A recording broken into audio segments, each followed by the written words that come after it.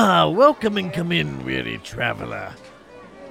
Warm yourself by the hearth, have an ale, and should you be seeking advice, go to the table on the far side of the room over there, where you can ask 2 DMs. What name do you have for this person writing world history for their homebrewed world? Obviously, it would be Gabanzo Tarkin of South Indiana. If it's so easy, please tell. Well, short answer is obviously open up a history book. Stole my damn answer, you son of a bitch. Well, part of me wants to just say that your party are a bunch of cowards. Need to give somebody else another name to help give them advantage on their stealth check. Sprinkle Dink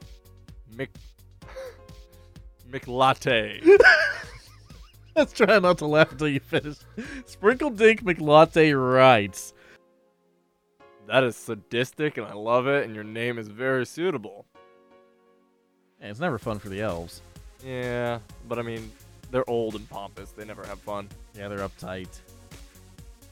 Them and their menahorms. And Nahwams. Excelsior! Excelsior!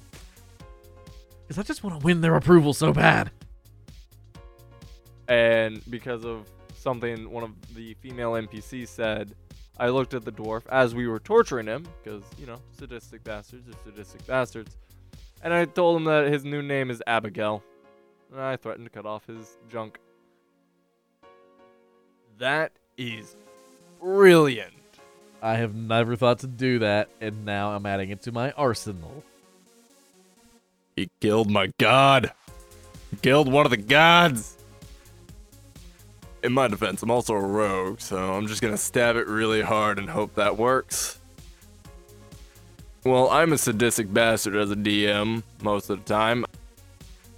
Okay, you expect a one-shot to be just like beginning teenagers who've never adventured a day in their life, and all of a sudden, oh, hey, let's go save our friend's mom from the 9th layer of hell. Leaving so soon, adventurer? Well, come back anytime. You're always welcome here.